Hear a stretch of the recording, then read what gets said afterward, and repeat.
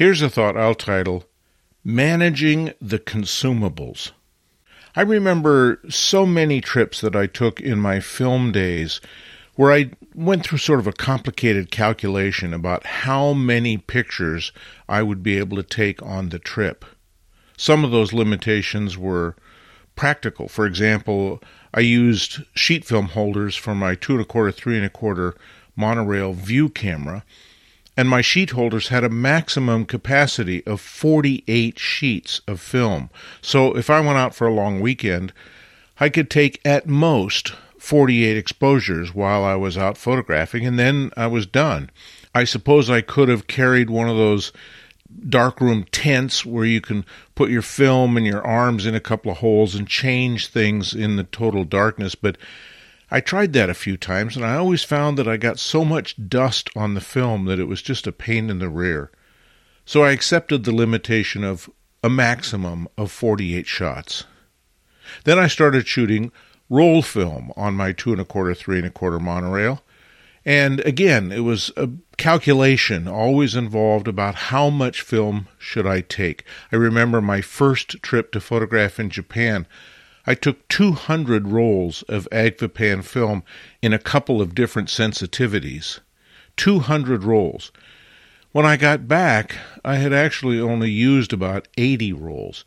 So I carried around with me 120 rolls of film, the weight, the bulk, etc., that I never used. But you can see the mentality of, oh gosh, it's a finite commodity, and I don't want to run out when I'm out there in the field. So I ended up doing a similar thing with digital photography. I did a fairly complex analysis of how many pictures I had made on a per-day basis in my first attempts to be out in the world with a digital camera, and what my maximum capacity was when I was out in the world with my digital camera. And what I discovered was, for me, I probably did an average of 150 images a day without bracketing. And that also assumed that I wasn't shooting burst mode. So I knew that I wanted to be able to have capacity to cover all of that. And in particular, in one trip that I was making that would involve 17 days of photographing in Japan and later in China. So I stepped up and bought all kinds of memory cards and figured out how many I could take on a 64 gigabyte card, on a 128 gigabyte card, on a 256 gigabyte card. I bought some really fast discs for when I might want to do high-resolution movies. I bought a couple of micro SD HC cards so that I could have an ultimate backup that would take virtually no space and weight at all, etc. When it was all said and done, I calculated that I needed capacity for a possible 6,000 some odd images that I might make on the trip. So I bought memory cards to fulfill that capacity. I've carried those cards with me in my camera bag now for years, and I don't ever remember one time needing to swap memory cards in the field. I've never used up a 64 gigabyte card.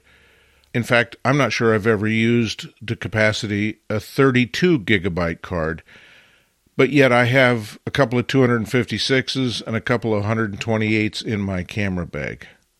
I might have a defective card someday, but it seems now sort of ridiculous overkill. And I don't think it has to do with the camera. I think it has to do with my ability to actually work a day out photographing and how many compositions I can see and need to photograph. And some of those I might need to bracket, but not very many. And some of those I might need to burst shoot, but not very many. So really what it boils down to is, how many photographs do I tend to make in a day? And going back over the last several years, my statistics seem to run pretty close to about 1,000 captures on a given day maximum. So I've got plenty of cards. On the other hand, I did the same kind of analysis with batteries. obviously in fear that if you run out of battery while you're out there in the world, you're dead in the water. You can't do anything. One of the chief disadvantages of a digital workflow is power management. It becomes the issue. It's as bad as if I'd run out of film in my film days, which I almost never did. So I've purchased extra batteries, and I bought one extra battery to begin with, and I found that 2 was not quite enough. So I bought another. I now have 5 batteries that I start with every day and 2 cameras. So I've got 3 extras that go with me. Almost without fail, I need to swap batteries in one camera or the other during the course of a day, depending on which focal length lens I'm using more frequently.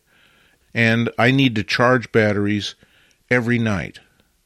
So if you're new to all of this and you're trying to weigh the relative merits of having extra memory cards or extra batteries, from my experience, extra batteries are where you need to put your money and have them with you.